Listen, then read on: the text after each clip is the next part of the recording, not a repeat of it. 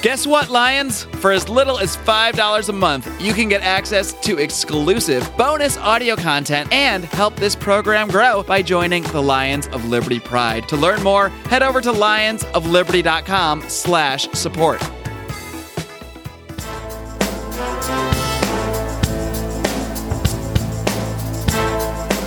Welcome to Felony Friday, a presentation of the Lions of Liberty podcast. Here is your host, John Odermatt. Felons, friends, and freedom lovers, it is time for another edition of Felony Friday right here on the Lions of Liberty podcast. Of course, Felony Friday is the show where each and every single week I strive to expose injustice in this nation's broken criminal justice system. This is only one of 3 shows that we carry here on the Lions of Liberty podcast. Each and every single week, we have a show every Monday hosted by Mark Claire, where he brings on leading minds in the liberty movement. He hosts roundtable discussions. And every Wednesday, we have a show called Electric Liberty Land. Last Wednesday, we had our Thanksgiving special. If you haven't heard that, it is crazy, and I really recommend you check it out. But that show is hosted every single Wednesday by Brian McWilliams. You can get all 3 of these shows, Monday, Wednesday, and Friday, by subscribing to the Lions of Liberty podcast on iTunes, Stitcher, Google Play, or wherever the heck you kids get your podcasts today. In today's interview, guys, it is wildly entertaining, let me tell you that. I will be interviewing Larry Levine. Larry is an interesting guy. He has some wild stories to share from his time that he was arrested to his time in prison, his stories as a prison consultant, and everything in between. We talked for well over an hour. Larry has appeared countless times in the media. He's been on CNN, Fox News, MSNBC, all the cable news shows. And I highly recommend, I will link to this one interview. We actually talk about it on the show today. He did an interview with Neil Cavuto talking about, I think, Bernie Madoff. And it's some funny stuff, how he ends the interview. I will link to it on the show notes page, so check that one out. But one thing I do want to tell you about Larry is he is a very colorful guy. He's a colorful way of speaking. And I want to just ask everyone listening to please hide the kiddos away today. This is probably not the podcast for them. This podcast is marked explicit for a reason. And this episode of Felony Friday is the 99th episode, so that means you'll be able to find the show notes with links and notes to everything that Larry and I discussed today at lionsofliberty.com/FF99. Before we get to this interview, I want to tell you guys about Health Excellence Plus. This is an incredible free market alternative to your standard corporate health insurance. You can find out more about Health Excellence Plus at lionsofliberty.com/health. And just one last note, very important note, our friend, our supporter here at Lions of Liberty, Daniel Lee, him and his family have been hit very hard by the flooding in Houston. Daniel's project on DonorSee, it's funded him. It's helped him directly and his mother in their house, but he has some other family members that really need some help, and we're hoping that this project, if we can get it fully funded in the next week or so, they can get back into their house by Christmas time, which would be fantastic. I'm going to link to Daniel's project for DonorSee on the show notes page. My guest today on Felony Friday is Larry Levine. Larry is a federal prison consultant. In April of 2007, he founded American Prison Consultants, which is a legal service firm that provides information and federal criminal litigation assistance to lawyers and offenders going through criminal proceedings who are about to enter the federal prison system. On August 3rd, 1998, Larry was arrested in Northridge, California. He was convicted in December of 99 on conspiracy charges related to narcotics trafficking. Levine was sentenced to 10 years in federal prison while in custody. He served time in 11 different federal correctional institutes in California, Arizona, Texas, Nevada, and Oklahoma. During this time, he educated himself in federal criminal law, and upon his release in 2007, he has become a renowned international expert on the U.S. federal criminal justice system. Larry, welcome to Felony Friday. Hey, glad to be here with you. And it's Levine, not Levin. Oh, Levine. Okay. Levine. You know what? But it spells the same on a check. So that's okay. That's true. And I got hit with narcotics trafficking, securities fraud, racketeering, obstruction of justice, and machine guns. So let's not cheapen my crime. Yeah, okay? let's not cheapen that. So let's start right there and jump into that. How did that happen? How did that go down? How did you get tied up in that? I was a troubleshooter for an East Coast organized crime family. And I was essentially working on the West Coast, but I was more of like an efficiency expert for the mob, more bang for the buck. I would take crime and I'd make crime better, you know? And I was a private investigator at the same time that I was doing this. And, you know, there's informants everywhere. People are telling on each other and shit. And I ended up getting caught in an investigation that involved the ATF, FBI, DEA, Secret Service, U.S. Marshals, immigration. The prosecutor called me the supermarket of crime, if you can believe that. Inevitably, I ended up selling methamphetamine directly to the DEA. I got set up. I sold an ounce, a pound, then 2 pounds. That was the main charge. I had a business associate I'd known for a long time. I didn't know he was in trouble with the feds. Told me that his fiance had cancer, which I knew she did. She needed money for cancer treatments, and that he had a person, if I could find methamphetamine, that would pay him a large commission. Now, it's like I wasn't slinging drugs, not really, and I smoked some weed and such. The point is that eventually I said, all right, fine, let me see what I could do. And he set me up, and I sold to the DEA several times. They never arrested me. I ended up selling to the Secret Service. Counterfeit, 20s, 50s, 100s, driver's licenses, birth certificates, social security cards, passports, check stubs, you name it. And we were able to manufacture it. American Express traveler's checks, postal money orders, food stamps. Food stamps are really easy, too, to do. There was no plastic cards like they have now. So I was involved in a lot of criminal activity. You know, it was common for me to break the law. But I got in too deep, and I had been a military intelligence officer for several years. I decided the government sucked. I got out, took it commercial, became a PI in LA so I could pick and choose my clients. And that's kind of how I got involved with organized crime. And I got arrested. This is really ironic. I got arrested in an El Torito parking lot. I was there to meet the confidential informant, Gary Robert Perro, whose birthday is 2552. If anybody runs into this fat fuck, you could tell him I haven't forgot about him and that I troll his entire family on Facebook. One day he will pop up.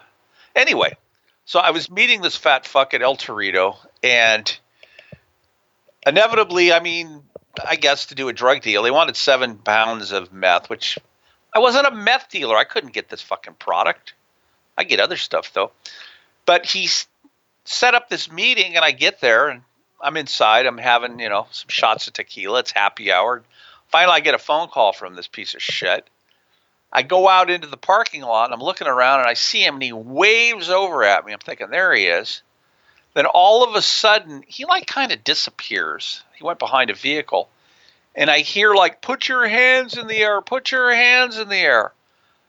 And all these federal agents jump out from behind vehicles with automatic weapons and shotguns and pistols and shit. And I'm looking around and I'm thinking, wow, something's happening here, And I'm looking and I'm looking. Only to realize, hey, they're looking at me.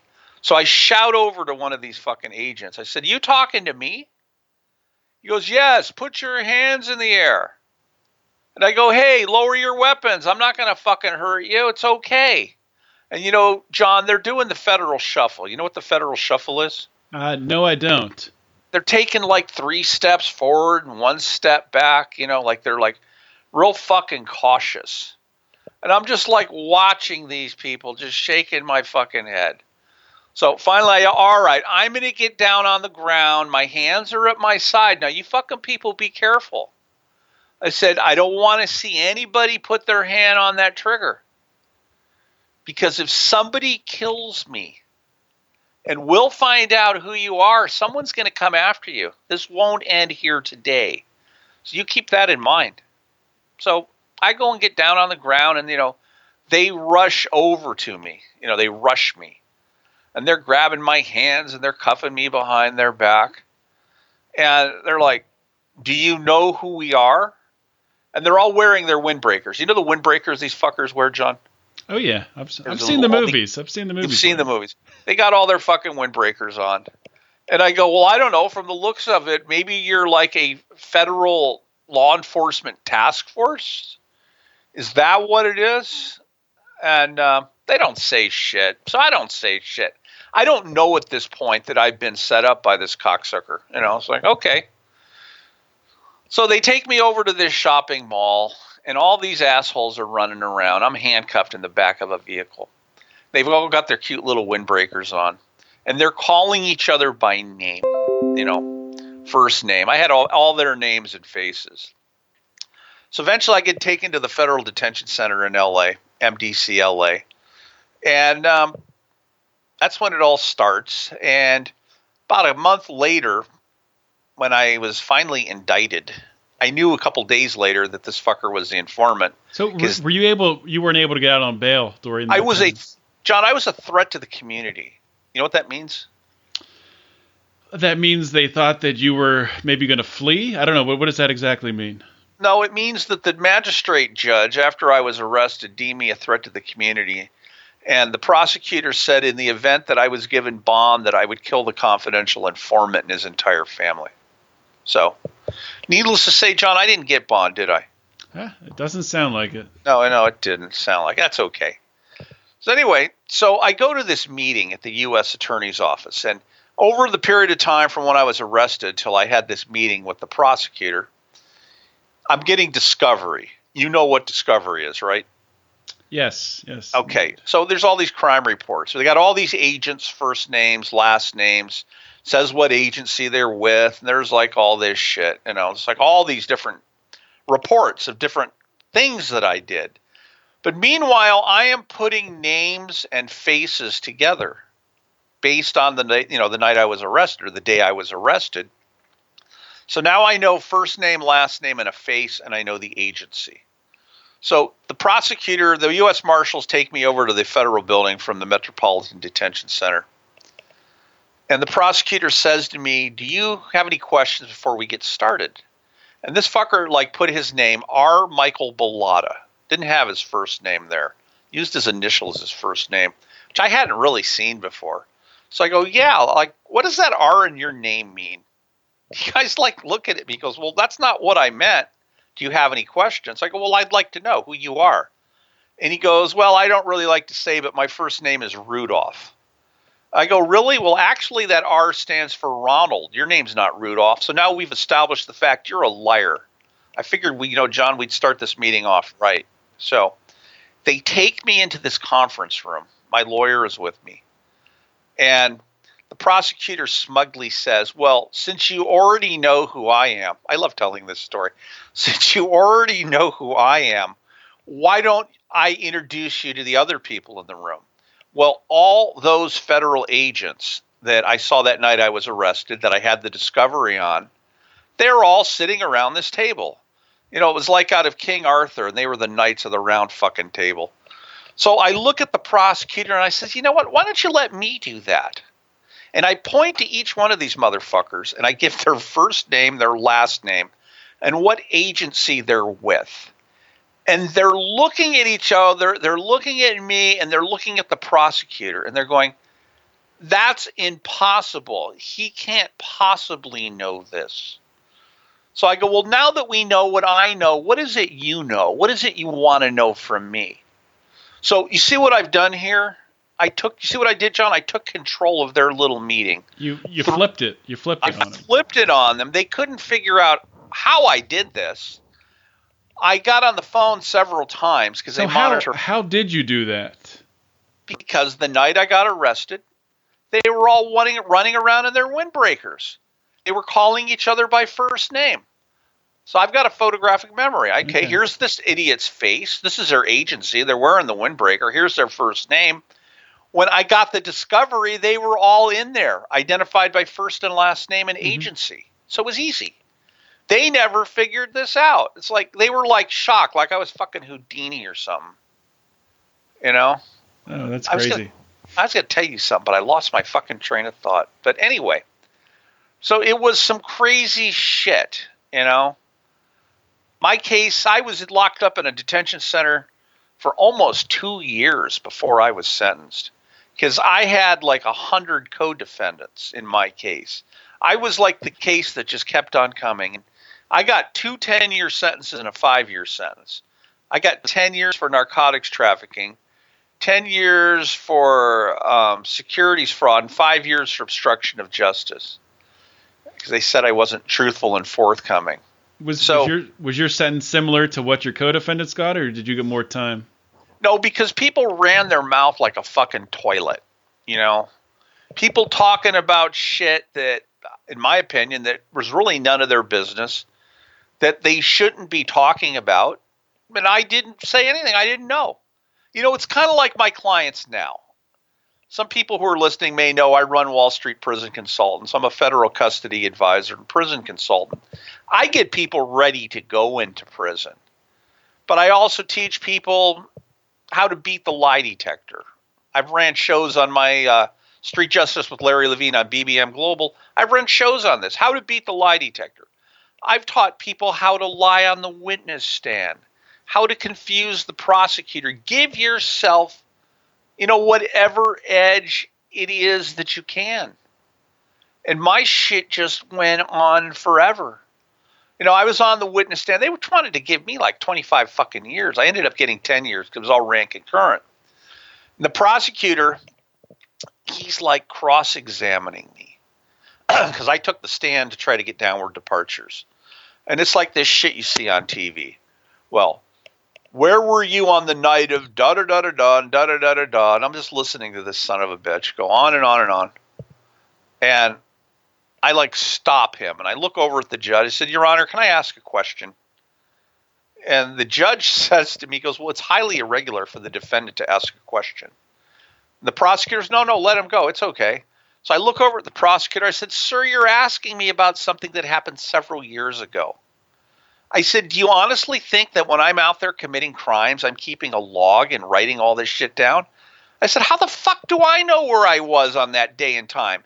Can you tell me where you were on that day and time? Do you remember where you were? And the judge chuckled and everybody in the courtroom like fucking started laughing at the prosecutor. Because it's true. I mean, think about it, John. Do you know where you were 3 years ago today? I couldn't tell you where I was a month ago. I mean, it's...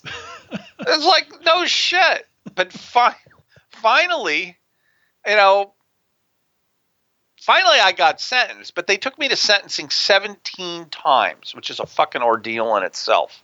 17 times. I kept sending my discovery home, thinking, all right, I'm going to get sentenced. I don't need to have this shit. Finally, one day, about a year and a half down the pike, I asked my lawyer, I said, you know what, I want new discovery. I want to refamiliarize myself with all this. Because, you know, I'm sitting there in this detention center.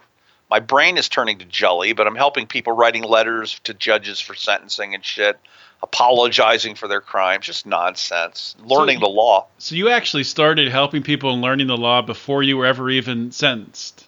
Oh, yeah.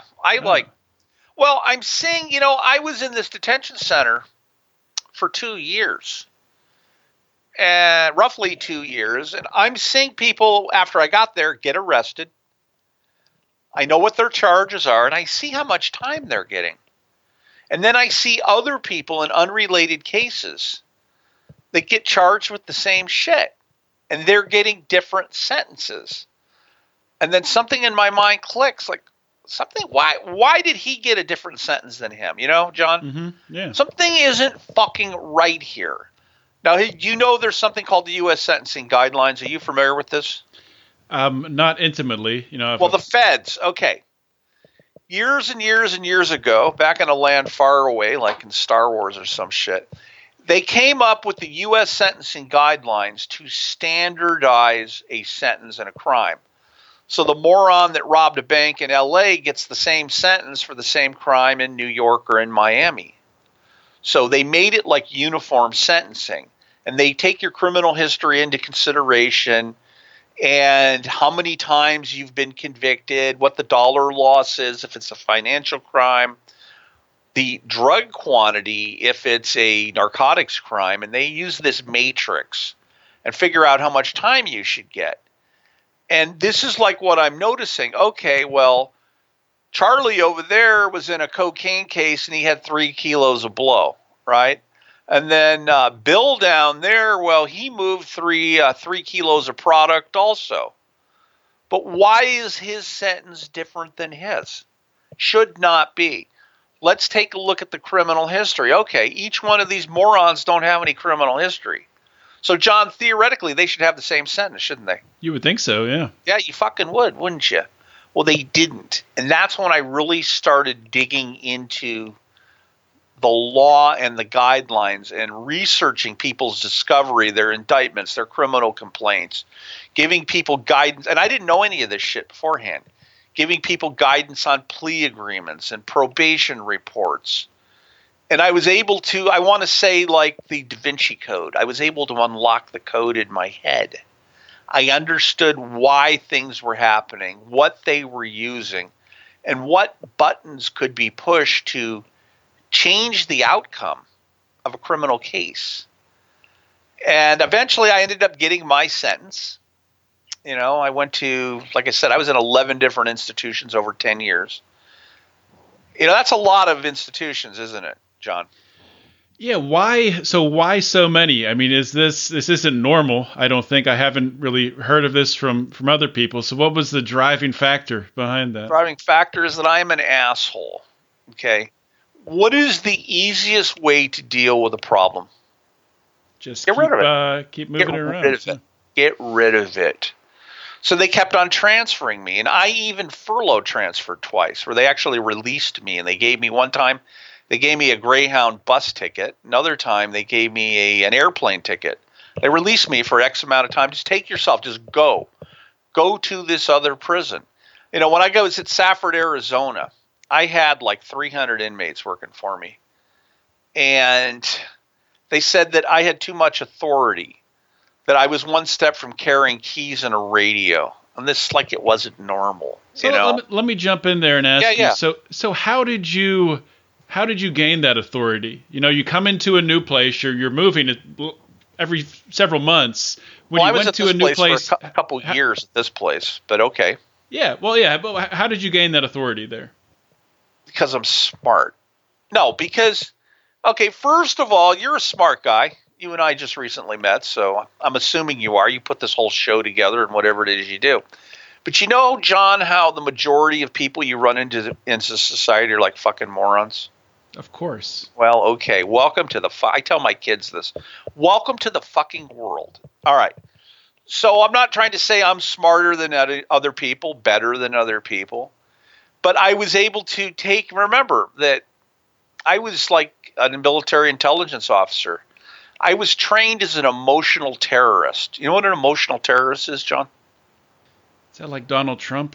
Donald Trump's a fucking moron. No, what I'm able to do is I can get into somebody's head.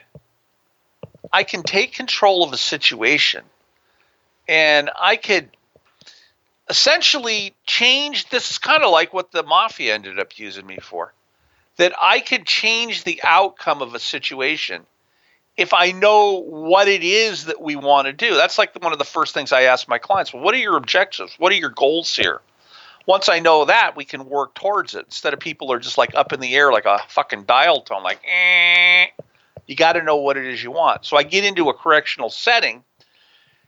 I was able to stand back and take a good fucking look around. Okay, what is really happening here? You know, what can or cannot be done here? And I got into a good job. And then there were other people in other jobs that weren't able to handle their job. So I started helping them out and assuming their responsibility. Then I started consolidating my power. Follow what I'm saying? That I was able to become, I don't want to say indispensable because nobody is, but to the point that the facility manager of this institution relied on me, that if a staff member in the facilities department wanted to buy something, they had to go through me first. I had to create a purchase request. The staff member had to justify to me why they wanted it. And I would bring the purchase request over to the facility manager, and he would just sign off on it. And it was kind of like the old MASH Rader O'Reilly thing. This guy would sign whatever I put in front of him. It's like he'd sign it off because he knew that I wasn't going to backdoor him or I wasn't going to fuck him over.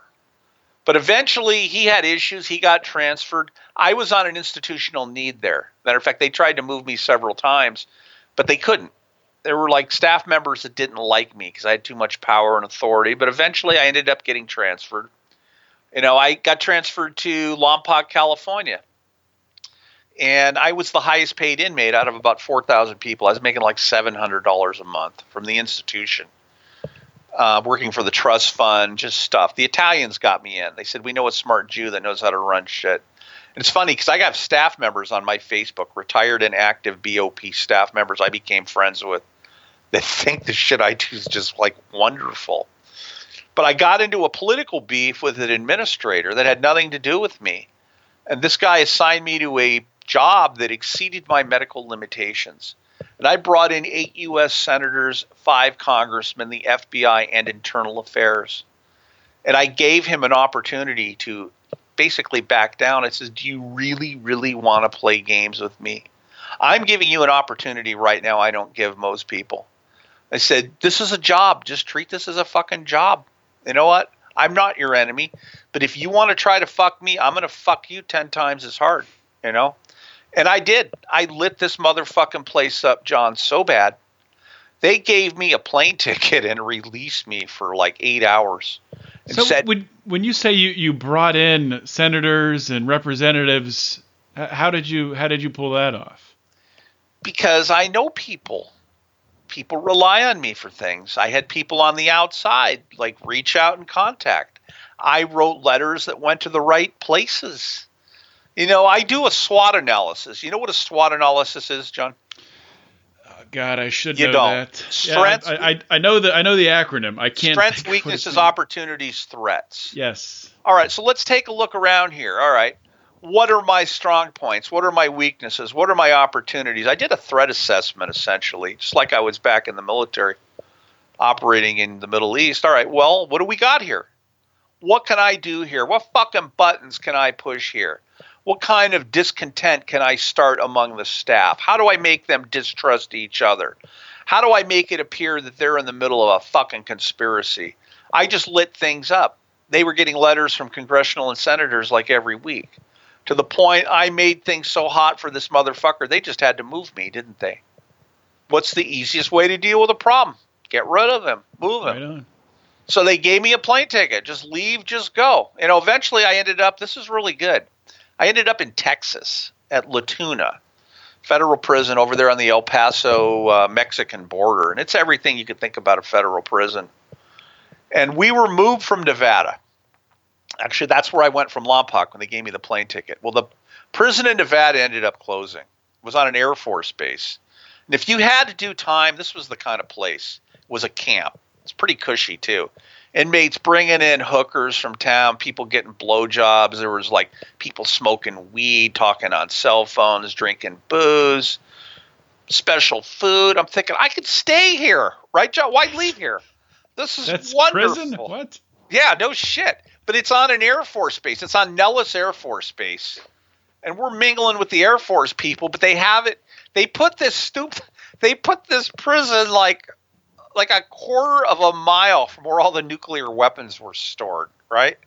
It's gee, let's see, what mental genius came up with this? Well, they ended up closing the place. And we even knew when they were moving the weapons because they would lock us down and the lights would come on and we could look out the windows and we could see the gray chrome semi trucks moving and shit. It's anyway, they ended up closing the joint. They moved me and a couple other 100 other people to Texas, to this place, La Tuna Federal Prison. And yeah, they can move you to places, but they illegally moved us. They took us outside our custody and our security level. moved us more than 500 miles from our home, a record. Now, this is mostly business people. We're right there on the border. There's like violent offenders here. There are people they're getting ready to send back to Mexico, you know. This is the deportation prison. And they weren't used to having smart white-collar people there. But all these white-collar people are wetting their pants and shit. And it's like, I'm not afraid of this shit. I ended up filing a class action habeas corpus lawsuit. You can read about it on Wikipedia, on my Wikipedia page, against the Justice Department on behalf of everybody. And I caused them to move hundreds of inmates all over the country. All because they didn't follow their policy, and I caught them at it. I lit them up.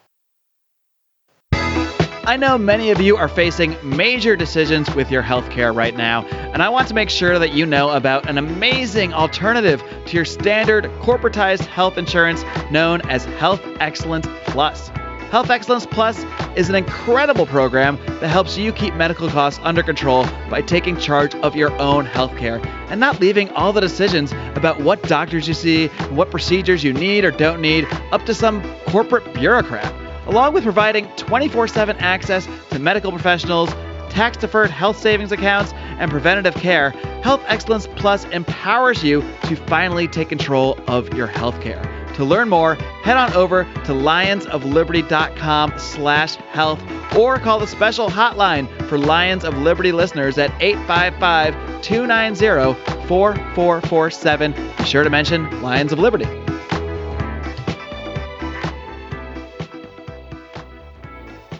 So was there any precedent for that, or Precedent for what? For them moving people illegally? Well, no. For someone challenging it like you did and submitting this habeas corpus petition to the DOJ.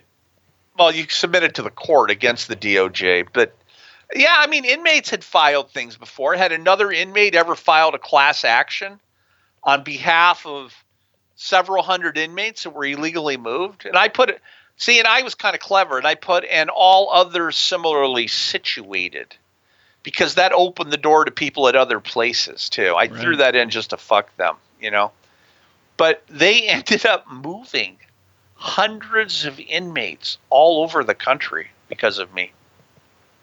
And when I was at this place, I had special permission from the federal court. I had an unlimited law library, which really pissed them off.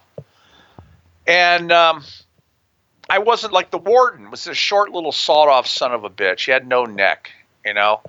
He's a transparent motherfucker. I mean, how are you today, Mr. Levine? I go, good. You know, how are you, young man? He's like talking shit to me. But the staff was like terrified of this sawed-off bastard. They really were. And I would be standing there out on the yard talking to him, and he'd be shouting at me, waving his hands. And I would be shouting shit back at him, getting all fucking cuckoo ways, you know, like moving my arms around. And the staff can't figure this shit out because they're terrified of this guy, right? But meanwhile, they see me like getting in this guy's face. Now, if I'm not afraid of your boss, you're terrified of, you think I'm going to be afraid of you, John? No. No, I don't think so. They wouldn't even shake my fucking locker down. They wouldn't do shit. You know, they just left me alone because I put them on warning. They told me SIS, that's the Special Investigative Section. They were watching me. They're watching me. Will you tell those motherfuckers I'm watching them too? And if they fuck up just once, I'm going to nail their balls to the fucking wall. Do you hear what I'm saying? You know, we'll let them know. You know, I did. And they were going to close. There was like a lot of dissension among the staff, you know, and I was able to help push that along. And I created a newspaper advertisement in the local El Paso paper that the institution, well, first I went around and told the staff that the institution was going to be closing, that I had inside information, right? It was going to be closing. And that they were all going to be out of a job, and the Justice Department would fuck them just as soon as they would fuck the inmates.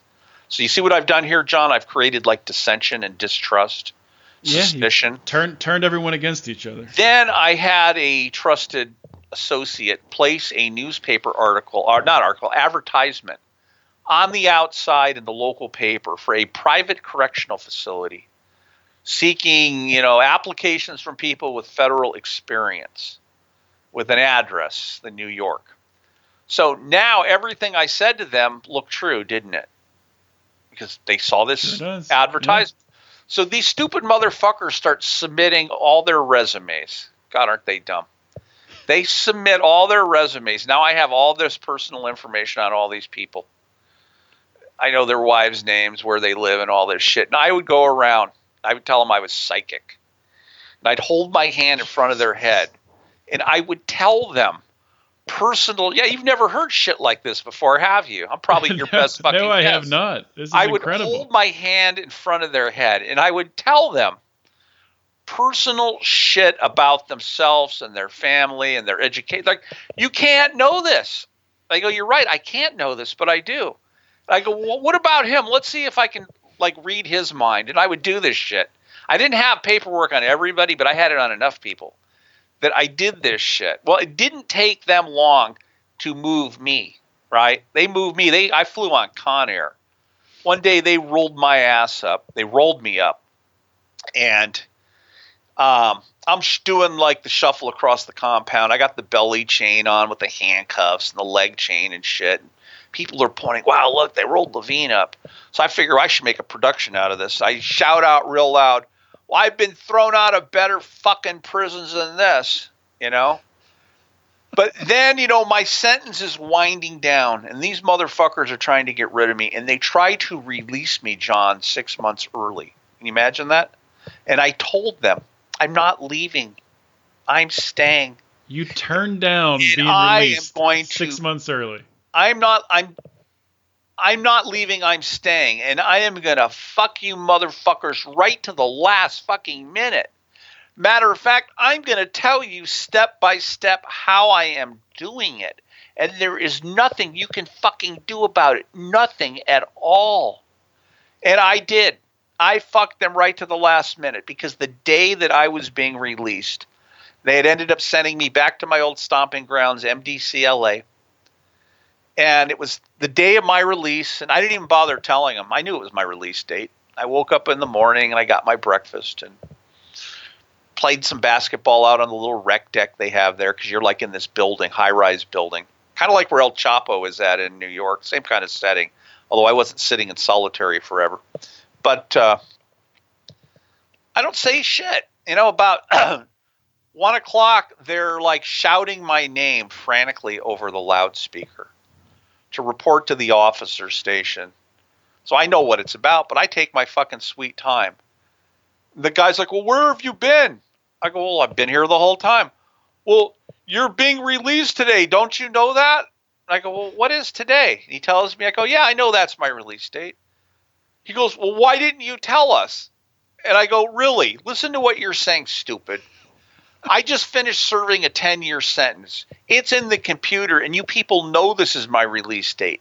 Is this really my responsibility to tell you that I'm going to be released? Don't you know this shit? They're angry. I didn't tell them it was my release date. But eventually they send me over to R&D. And when you get released from a prison, they give you an index card that has your information on it. You do what's called a merry-go-round, where you have to go to all these different staff members to sign off on you, right? And they ask you what's your first name, your last name, your mother's maiden name, what's your inmate number, and all this shit. And I knew where this was leading. So I started, John, after all these years, if you could believe it, on my very last day of custody, I forgot my inmate number. Could you imagine that? I told the guy, I said, in all this confusion, I don't remember. I think it starts with a 1, maybe 117 something. And I go, I don't know my inmate number, but I know my FBI number. He goes, yeah, sure you do. I go, I think I do. I go, let me see, 54447PB2. And the guy's looking at the paperwork. He goes, that is your FBI number. You can't know that. I go, well, I guess I do, don't I? So then I get to the point where I'm signing papers. Now, John, you've heard before when people are getting released, they're supposed to give you money. Have you heard of that? I believe so. Yeah. They call it gate money, right? Mhm. Take a wild guess how much money these motherfuckers wanted to give me. Just take a guess. I have no idea. All right. Well, they could have $1,000. Yeah, $1,000. Yeah, maybe the warden was going to send his wife over to blow me too. But anyway, they could give you like up to $300. Well, they wanted to give me the grand sum of $2.50, right? $2.50, which was just enough for me to take the metro from downtown LA out to the San Fernando Valley where I was from. $2.50. So I look at this fucking lieutenant and I go, you know what? I'm sorry. I'm not authorized to accept your funds. He like gets in my face. What do you mean you can't accept my funds? I said, I'm not authorized to accept your funds. I'm sorry. And he goes, well, if you don't take the money, I don't have to release you. So I like stand up and I get nose to nose with this cocksucker and I point at the clock. I said, you see that clock? It is 3:15 and I cannot be on your 4 o'clock count. And today is my mandatory release date. So you don't have a fucking choice. You have to release me. And I ain't signing your fucking papers. You take the fucking money. And John, this threw them because you know how they, like with the feds, like everything has to be signed off. And there's like all this procedure. Oh yeah. Well, they didn't. Bureaucracy. They didn't have a procedure for somebody telling them no. So I'm standing by the door, and they're all talking and shit, and I'm going, "Hey guys, clock is ticking," and I'm pointing at the fucking clock. Remember, didn't I tell them I was going to fuck them right to the last minute? Yeah. So what was your objective at that point in time? My objective was to bust their balls because nobody else does. People are scared of the system. You know, I get these people, John, they're going into custody, right? They're scared, they're angry, they're confused. Their lawyer has taken all. John, you ever been divorced? Well, you're young. You ever been divorced? No. You know people that have, I imagine. Of course. Okay. Who's the big winner in a divorce? The woman? No, the lawyer. Okay? It's true. The two lawyers know each other. They sleep with the same women. Maybe they sleep with each other. Who knows? But the point is, the lawyers wait. They milk the people till there's no more money left. They go, okay, well, yeah, no more money for this couple. It's time to settle. Well, it's the same thing in a federal criminal case. That the sentencing guidelines that I told you about used to be mandatory. Now they're advisory. So the court uses them. The probation office uses them. The prosecutor uses them. It's the playbook. The defense lawyer uses them. So you were in a drug case. This was the quantity of drugs that you had. And you have this amount of criminal history. So theoretically, this should be your sentence. You could figure it out after I taught you for about 20 minutes, John. It would come like real easy to you. Okay? So you get yourself a public defender that pleads you out, because most people plead guilty anyway. If everybody went to trial, it would bottleneck the system. Why do you need to hire a $50,000 lawyer? What could that $50K lawyer do for you that the public defender couldn't? You see what I'm saying? They can't. Yeah. In most cases, they can't. So I tell people, you know what? You don't need a fucking lawyer. You don't need to hire a lawyer. You get yourself a public defender. And I tell them that the feds are, in some cases, are a hoax. They're a fucking joke. Your biggest enemy is going to be boredom. Really. You're going to be bored to fucking tears. But on the other hand, you know, John, you probably, do you live a hectic life? A little bit. Yeah, pretty hectic. Pretty hectic. Okay. Juggle a couple different things, businesses. I think we all do. I've got my hand in a few different things, if you can imagine that. But the point is that you're getting phone calls all day long. People want you to do shit. You got all these obligations. But you go to prison that, well, I got to go do my little job and sweep up some leaves or something. But other than that, I can sleep a lot. I have nobody calling, bugging me, asking me for money. I can get healthy. I've got free medical. I've got food. I tell people you are going to enjoy the downtime.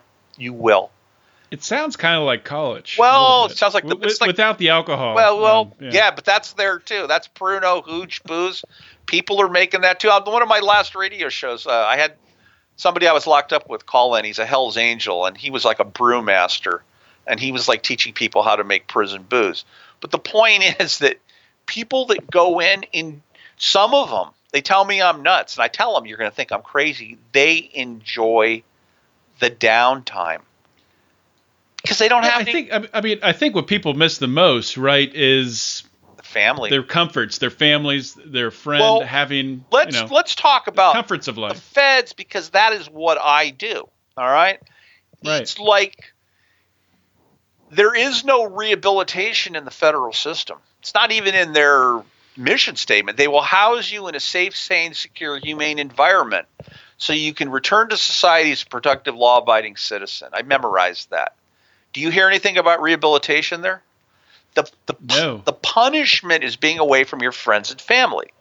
Now, the term penitentiary, you've heard that term before, I imagine. Of course. Do you know what penitentiary stands for?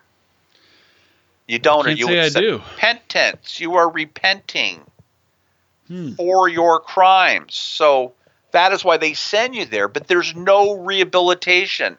The job training is like all fucking nonsense. It is the whole thing is a hoax. I mean, even the plea agreements. I just did a special on plea agreements a couple of weeks ago on my show. I'm going to touch on that just a hair. I know you're running out of time here, but I tell people, all right, you got this plea agreement. The plea agreement is between you and the prosecutor, between you and the executive branch of government. Judge isn't a party to this plea agreement, so the judge really can do whatever he wants. You are agreeing in the plea that you're going to do this and this and this and this and this. You're going to give them all this information, and they're going to give you 2 levels down in the sentencing guidelines for acceptance of responsibility and 1 extra level for a guilty plea. I said, but what is the government doing? You'll get this anyway without a plea agreement. So you've agreed to do all this shit. What has the government done? Oh, also, by the way, John, the plea agreement that they want you to sign, you're giving up your right to appeal and you're giving up your right to collateral attack, which means you can't come in on a habeas corpus later and try to claim shit. You've given all that up. But if you march into court without a plea agreement and plead guilty, you're going to get your acceptance of responsibility. You're going to get your extra level down for an early guilty plea. And you haven't given up anything, have you? Nothing. And this really irks the prosecutors that I kind of teach people to do this, that the government isn't giving you anything of value. Why sign an agreement that you're giving up shit, you're helping them out, and they're not giving you anything? Now, that is my pet peeve. And the lawyers try to get people to sign this shit. I go, no, don't fucking sign it. I get angry, but I cut you off. So your advice is just to come in and just plead guilty? No. My advice, first of all, when somebody gets arrested, don't say shit. You remember on Adam 12, you have the right to remain silent? Remember them saying that? Yes. Well, You need to fucking exercise that right. Give them your name, your date of birth. Yes, I am Larry Levine. Shake your head and shit. And it's kind of like when you're on the witness stand. Quick thing for your people on the witness stand. You're up on the witness stand and they're asking you all these questions. And you need to lie on the witness stand for whatever reason. Is your name John Oderman? And you stop and you think about it. You don't just say yes. You stop and think about your answer. You stop and you think about every answer. What's the reason or the thought process behind that? Because they try to read you. Is your eyes going to the left? Are your eyes going to the right? Is it the creative side? Is it the thinking side? You know what I mean? This is like psychology. You could read people. But if you eye fuck somebody out in the audience, I was doing it to this DEA agent. I was staring her down. My eyes aren't going to the right. My eyes aren't going to the left. I'm just looking straight at her. So there's no drifting here. They're asking me questions. You stop and pause between every answer. And you think of the question and think of the answer. Then you answer. This way they can't read you, John. This way, if they ask you a question and you don't have an answer for them, those few extra seconds give you the opportunity to create an answer, to lie, essentially. And because you're not out of character, you see how you haven't deviated and done anything differently? They can't tell. I'm not condoning people that they should lie on the witness stand. Not at all. If you don't know, and I tell my clients this, if you don't know the answer to something, just say you don't know. You just don't know. They don't know what you know or what you don't know. I was testifying at my own case, and they pull out a picture of like a blow up picture of me at the Santa Monica airport. Some people had flown in to have a meeting with me involving whatever illegal activity I was doing that day. And they had their agents hidden there with their fucking cameras and their telephoto lens and all this shit. And they're showing me this picture. And they're telling me, like, we know da-da-da-da-da, and you're here, da-da-da-da. I'm just like, I'm shaking your head. And they're going, well, is that you? I said, well, it looks like me, but I don't know. Maybe it is, maybe it isn't. I don't know. And, well, we know da-da-da-da-da-da. They're going on and on and on. I go, okay, let's stop right here, fuckers. I called them that. If you fucking already know this shit, why are you asking me if you know it? Why are you wasting my time here as an inmate, because they took me out of the detention center? Why are you wasting my time if you already know it to have me say what you already know?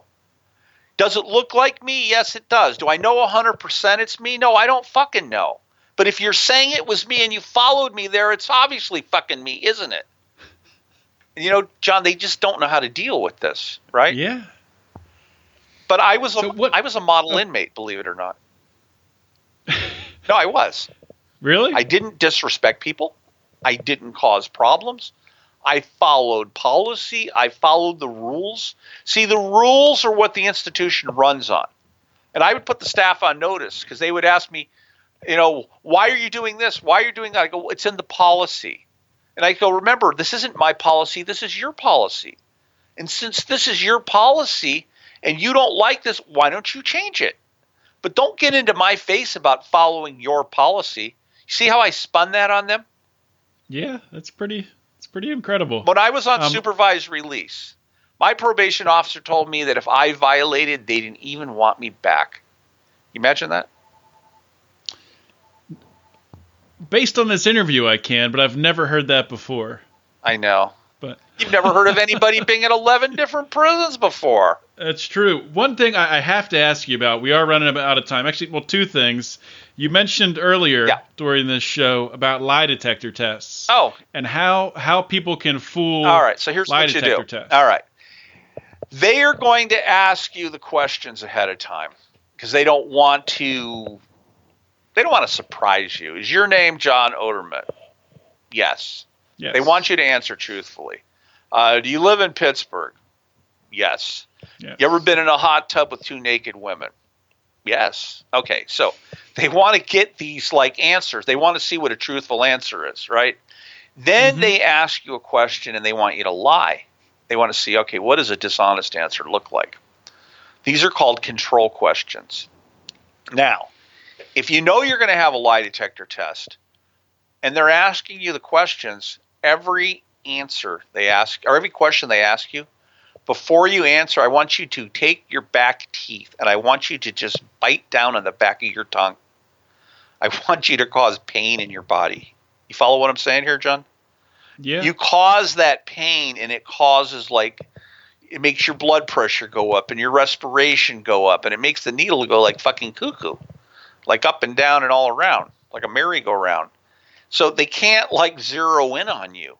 Or if you have an opportunity, you put a thumbtack in your shoe, but don't step down on it real hard. Every time they ask, wear tennis shoes. Every time they ask you a question, push down on that thumbtack and have that fucking tack go into your foot. Create pain and discomfort. And it will just fuck the machine up. They won't be able to fucking read you. So they really don't know what an honest answer or a dishonest answer is, do they? And you want to do that sort of indiscriminately. Well, you don't tell them that. Of course, but you'll do it on these leading questions where they're trying to get to say. No, you do it on every question. Okay. You do it on every question because the machine just goes crazy on every question. They can't read it. They can't read what an honest answer is. The test comes back inconclusive. And then when a test comes back inconclusive, they try to come up with something saying, well, you tried to beat the machine. They love to say this shit. And I'd say, well, perhaps it's the operator of the machine. He's not qualified to do this. How can I beat the machine? When he's a qualified operator, he's been doing this for so many years. He was trained by the FBI. But I managed to beat the machine. I say, and oh, by the way, the lie detector that we're doing here, it's scientific. You can't even use it really in court as evidence. Did you know that, John? It's not. Yeah, I have heard that. It's not a proven science, and it just drives them fucking nuts. Well, like the accuracy on them it's not even that great if they are working, and if someone isn't trying to beat it, it's, I mean, I don't know, it's something like 70 or 60%. Well, okay, remember, I was a military intel officer, right? We used to fucking practice beating the lie detector. I used to beat the polygraph all the time. Stone face. You know what? You could think about something on every answer. If you can't get your thumbtack, or you don't want to bite down on the back of your tongue, think something crazy. Think about some really hot-looking woman sitting on the toilet taking a dump, and her eyes are bulging real weird, you know? And she's straining, and she's like trying to force it out. I know I'm getting a little graphic here, but the thought of this causes a response. You see what I'm saying? Yeah. It just, your blood pressure goes up, even on a yes answer, a no answer. They just can't fucking read you. And it drives them crazy. That is that's incredible advice. John, maybe I am a threat to the community. You might be.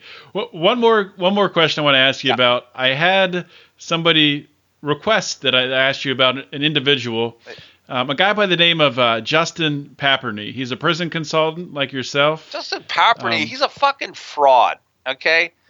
This guy spent 1 year, runs a company called White Collar Advice.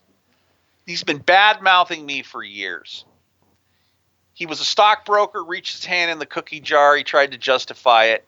He ended up getting a 1-year federal sentence, okay? And he ended up spending it in a private federal prison, a private prison of all things. And he wasn't even there for an entire year. And he takes money from people, doesn't perform, lots of money, acts like he's an expert on this shit when he's never even been in a real federal prison. And he's doing some work with a guy now. I think you interviewed Michael Santos. Yeah, Michael Santos. Yeah, I've run into Michael at different events before. We both belong to the National Association of Criminal Defense Lawyers, even though we're not lawyers. But he's doing shit with Michael Santos. My understanding from my sources is he like ripped Michael Santos off. Another woman that was on your show, Holly Coleman. You remember her? Yeah, she was on very recently. Holly is actually working with me now at Wall Street Prison Consultants. I brought her in as a partner. Fantastic. You know, we're going to be doing shit for women. Holly did stuff. That was her prison consultant. This is really funny. Justin was her prison consultant. Didn't really provide her shit. Charged her a lot of money. When she got out, she was doing shit for him, helping him with women clients. He never paid her. He ripped her off. Can you imagine that? She had questions about some supervised release issues with the probation office, and another consultant told her to call me or reach out to me. So I get this chick reaches out to me on Facebook, right? She messages me, and I'm looking. I'm thinking, all right, well, who is this? I'm like, do I know you? And I'm looking, I see who her friends are, and then I get really suspicious. And she tells me her issue. I say, just fucking call me. We don't need to message this shit. 30 minutes later, she told me her story. I had all her issues like resolved. Do this, do this, do this. This is why, and this is how. This fucking Justin, who she paid all this money to, didn't have a fucking clue as to how. Matter of fact, it was Michael Santos, of all people, that told her to call me. Michael told her, get it with Larry Levine. He knows how to do this shit. But the consultant that she paid all this money to didn't have a fucking clue. Justin Paperney is on Ripoff Report. Justin doesn't perform. Matter of fact, Justin Paperney's aunt, his mother's sister, has her phone number on Ripoff Report for his Aunt Sherry. for anybody that is having problems with him and he's threatening to sue them, that they should reach out to her because she wants to help them. This guy, Justin, from what she told me, ripped off a 93-year-old blind rabbi in Miami. Took him for like $25,000. The guy, I guess wanting to help people is a good thing, but you're not getting any value. Dan Wise, he doesn't have a lot of time in custody, maybe a year and a half or something. But Dan is doing a good thing. Dan is helping people. Dan is giving free guidance, free advice. I admire that. Yeah, Dan was just on the show a couple weeks ago as well. So, right. Yeah. Dan, we've had issues in the past. We've kind of resolved them. But the point is he's doing a good thing and he's helping people. Okay? Right. My pet peeve is, let's say you're going into custody, John. Not that it should happen, but hey, we live in that kind of world. Who the fuck knows? You've got problems. You have issues. Do you really need some cocksucker who spent 1 year, under a year, in a private prison, taking your money, not performing, not answering your telephone calls? No. If I was going into prison, I would want to see the results of the prison consultants, people they've dealt with, and how they've helped people. Look on my Wall Street Prison Consultants site. Have you been on there? Yes, I was there earlier today. Did you look under inmate testimonials? I did not, but I will, and I'll definitely link to your Wall Street site on the show notes page as well. You have testimonials from people I helped on the inside when I was in custody. You have testimonials from clients I helped on the outside. You don't find me on Ripoff Report. I tell people call me. I listen to their shit, and I go, I go, you know what? You've got a problem here, that there's no resolution for this.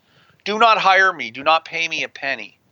And do not call my competitors and pay them anything, because some of them will just rip you off and tell you what it is that you want to hear and take your money. And that's not what I am about. And the new company Holly and I are putting together, that's what it's about. If we can help you, we will. If we can't help you, we'll tell you we can't. And if there's something else somebody can do that we can't do, we will refer you there. I will not spoon feed my clients bullshit under any fucking circumstances. I won't. And if somebody needs to get a hold of me, 8555-PRISON. I'm not a salesman. I'm here to fucking help people. That's really my thing. And John, it wasn't my idea to even start this business. Do you know that? Whose idea was it? It was all the inmates I helped when I was in custody that said, wow, I wish I had met you before I went in, and you could have worked with me and my family and my lawyer. And I thought, well, fuck, you know what? I'm going to turn this into a business. And if you Google Larry Levine Prison, I come up 500,000 times. I've been on CNN, Fox News, NBC, ABC. ABC Nightline spent the whole day with me once, did a whole story on me. I've been on the cover of the LA Times, Wall Street Journal, Chicago Trib, USA Today. You won't find any of these other consultants that have as much media exposure as I do. That's because the media knows that when they call me, I don't fucking pull punches. Good or bad, I tell the truth. And I'll tell you also, because I've watched a lot of those videos, and you're entertaining. You're entertaining to watch. You're gonna keep the audience engaged. The one interview, I forget what the topic was. It might have been Bernie Madoff talking about you were giving insight on what Bernie could experience in prison. I think it was Bernie, maybe it was somebody else, but that doesn't matter. And you pulled out I think it was in the Neil Cavuto show. You pulled out a rubber glove at the end. Oh, that guy! You know what? After I did that, that fucker Cavuto tried to cut me off. He did, and I don't like that shit. And it's funny. I had that rubber glove for some reason in my sport coat pocket. That a buddy drove me down to the studio that day, and I picked it up, and I'm like thinking, all right, what am I going to do on this video or this interview? And I'm fidgeting, and somehow the glove ended up in my pocket. And this guy, I'm talking to Cavuto, and I reach in my pocket. You can't see it. And I find the glove, and I'm getting angry because he's cutting me off. Like, okay, watch this, you motherfucker. So I take the glove out, and I hold it up to the screen. And you Google Larry Levine, Prison, Neil Cavuto, Fox News, you'll see it. And I go, And this is what Bernie Madoff has to look forward to. He better bend over something, because they're going to go in deep, real deep. And Cavuto, you saw it, John. He goes ballistic, doesn't he? Oh, he looked like he just wanted to disappear. Did you hear? He's yelling. He's yelling, now to this, now to this. He's yelling at the producer. Yeah, He's, like, I guess our producer this. is not paying attention or something like that. Cut to this, cut to that. Because I told the truth. And I thought to myself, I guess I'm never going to be on Fox again after that. Well, Shepard Smith has had me on several times, bringing me in to talk shit. I've been on Fox probably 100 fucking times since then. But now, John, they've got me in the black book. Okay, so I'm sitting there in like the control booth, with the cameras on me and shit. And I got the little earpiece in.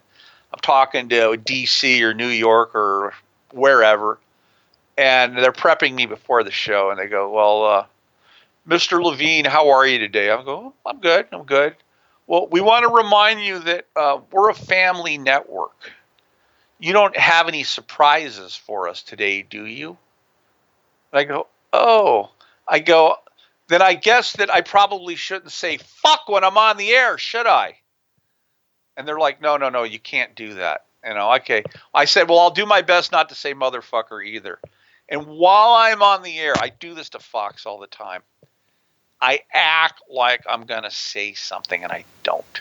Just to fucking tweak these fucking people. Because Fox is really uptight. But you know who the worst network is? Is Emmett. CNN. No, CNN loves me. CNN, I don't have an issue with. I've been on Brooke Baldwin so many times. It's I don't know, MSNBC or NBC. What does it? It's NBC. I will go down there, and these fucking people will try to sanitize me. They'll go, "Well, you can't say that," because I want to know ahead of time. What are you going to talk about? What are you going to say? I'm thinking, you stupid motherfuckers, you called me down here to talk about the shit, and you're asking me what I'm going to talk about. But they're telling me, "Well, no, you can't say this. You can't say that." So they try to sanitize me, right? Sanitize what I'm saying. And I go, "Why don't I just fucking leave then? Why don't you fucking write a script for me, motherfucker? Tell me what it is I should say." And they go, "Well, no, we don't want you to do that." We'll go, "Well, make your fucking mind up." I get like frustrated. They send limos for me now, John. I've been on sometimes I'm in several limos a day. One limo drops me off, takes me here, takes me to this studio, because I'm in LA. And, near LA, near Ventura, actually. But it's like I tell them, they want me to come down and talk shit. I don't fucking feel like going. I'm tired. I don't have time for this. "Well, we'll send a car for you. We'll give you lunch." I go, "Oh, whoopee-doo, you're going to give me a fucking lunch. Big deal." "Well, we really would like you to come on." I go, "Okay, fine. I will come on." And I'll go on and I'll talk shit, but they always have their hand on the button because they consider me. One guy showed me the book that they have, that I'm considered a loose cannon and I could say or do anything. One of the networks, okay, that I'm on really, really good terms with. People don't know this. I'm going to let out a little secret here. Fantastic. Okay, you've heard it here first on Lions of Liberty with John Oderman and Larry Levine. They send me news reports every single day to get my opinion on them. What do you think, Larry? Do you think that this sounds plausible? Should we run this opposed to this? So essentially they want my opinion on the news. Like, well, what story do you think we should run? Because they only have so much time to run different things. Should we run this over this? And I will give them my opinion. Do they follow your advice? Sometimes they do. Yeah. I imagine I'm not the only one that they're doing that to, but I'm kind of flattered that. Yeah, that's interesting to know that they do that. I'm sure they are, casting a wide net. I guess that makes sense. I mean, why wouldn't they do that? Reach out to people, of influential people, persuasive people, to get their idea on what news stories to run and what makes sense. Well, because if you watch, and I don't really watch much TV. There's a handful of shows I watch I like, but I don't watch a lot of TV. And my mom is like pro Donald Trump. She thinks Trump pisses lemonade. Just the stuff that she says, but she like that's only in Russia where he pisses lemonade, or is that's the hookers my who are mom? pissing Yeah, lemonade? no kidding. Yeah. My mom loved Nancy Grace, and I hated Nancy Grace. My mother told me, of all people, when Nancy Grace is on. You remember Nancy Grace? Yeah, of course. That Nancy says that we don't need defense lawyers because if the police arrest you, you're obviously guilty, and defense lawyers Jesus. just get in the way. And I'm like listening to her tell me of all people, she's telling me this. I go, really? So the cops pull you over and they plant something on you. They charge you with something you didn't do, but because the police says it, that makes it okay, right? She goes, well, no. I go, well, you just said that we don't need a lawyer, that the police are always right. But she like believes everything that Trump says, and I wanted Trump to succeed. I really did. He needs to get over the fact that he won and start governing, but he thinks we're like fucking morons. Like he tells us lies. Just be honest, be fucking straight up. I didn't like Clinton either. I thought that Trump was like a lying moron and she was a lying thief, but I voted for the thief instead of the moron because I deal with criminals already. And at least with a thief, you know what to expect. But with a moron, that could go either way. And I guess we're seeing that now, aren't we? Well, that's true. And honestly, Larry, I would love to talk more about that. You're a really interesting guy. This has been one of my favorite interviews, one of the most entertaining interviews that I've had on this show, I think. And I'd love to have you back, sometime next year and we can talk about whatever. Hey, let me ask you a question. We were only going to talk for 30 minutes, and we've been on for about an hour and 17 minutes. How much of this is going to get cut? None of really? it. It's all going to run, Really? buddy. Is this one of the longest ones you've done? It's it's top 5, for maybe top 2 or 3. Once again, I have taken control of somebody's show and monopolized it. But no, hey, John, you're a good dude. I have a question for you, though. Okay? Sure. I was suspicious of you. Tell you why. You haven't been in custody at all that I know of. I have not. You have not. True. But that's the same. There's lots of people are suspicious about me because of that. Dan Weiss was suspicious, and he was asking me questions about that. Are you just like a fucking do-gooder that you just want to help felons? I mean, what is your ideology? I'm not I don't think of myself as a do-gooder. I think I'm somebody that understands the system is entirely fucking broken. And like you said earlier, there's a lot of naive, stupid people out there that need to be slapped across the face to wake up to see the injustice that's happening around them. And I've had some things happen in my life to people around me that have caused me to wake up. I didn't always understand this. I was naive too. So honestly, it helps me sleep at night by giving people like yourself, giving people like Dan Weiss or Holly Coolman or Michael Santos or whoever who's suffered injustice, has been through shit, giving you the time to share your story and creating an archive. Let's back up. Like I haven't suffered, just so you know. I have no. True. You're kind of the. Listen to this. You're the exception. People look at my picture and they can't believe that I'm 55 years old, right? They go like, "You don't look 55." I go, "Well, that's because prison was a stress-free environment." They're going, "It was what?" Prison was a stress-free environment for me, and I didn't age. And then I got an associate whose wife was a prison psychologist. She said I treated the federal prison system like it was my own personal adult amusement park, if you can believe that. Well, it sounds like that. It sounds like you sort of did, John, to an extent. You need to make the best. In closing, I know we got to close this. Guidance and advice to the listeners. Make the best of whatever situation you have. Use your time wisely if you're in custody. Put yourself a program together because you're going to work so many hours, but you're also going to sleep for so many hours where you need to watch educational videos, read books, read magazines, get involved in activities because most people who go into custody, they sit around, they watch MTV, they jerk off, and they play cards. And you've just wasted a valuable part of your life that you can be productive, John. Use that time wisely from the day you go in to prepare for when you get out. Well, that is fantastic advice, Larry. This has been a super entertaining show, and I didn't know what to expect having you on. I obviously watched a lot of interviews. I read, looked through your website, and I knew that you were unique, and I knew it was going to be a different interview, and you have exceeded all those expectations. Most people are boring. Nobody wants to listen to boring shit. I've had That's CNN true. bring me on before and ask me, "Can you stir shit up?" I go, "Huh? Well, can you stir shit up? Can you cause some controversy?" I go, "Yeah, I could do that. Sure." Well, that's not a bad spot to be in, Larry, and we'll have to have you back on because why the hell not? So, I'm always here. all right, thank you. I hope you guys enjoyed listening to Larry Levine and that episode as much as I enjoyed recording it. What an entertaining guy. What a unique interview that was. It was really a lot of fun to record.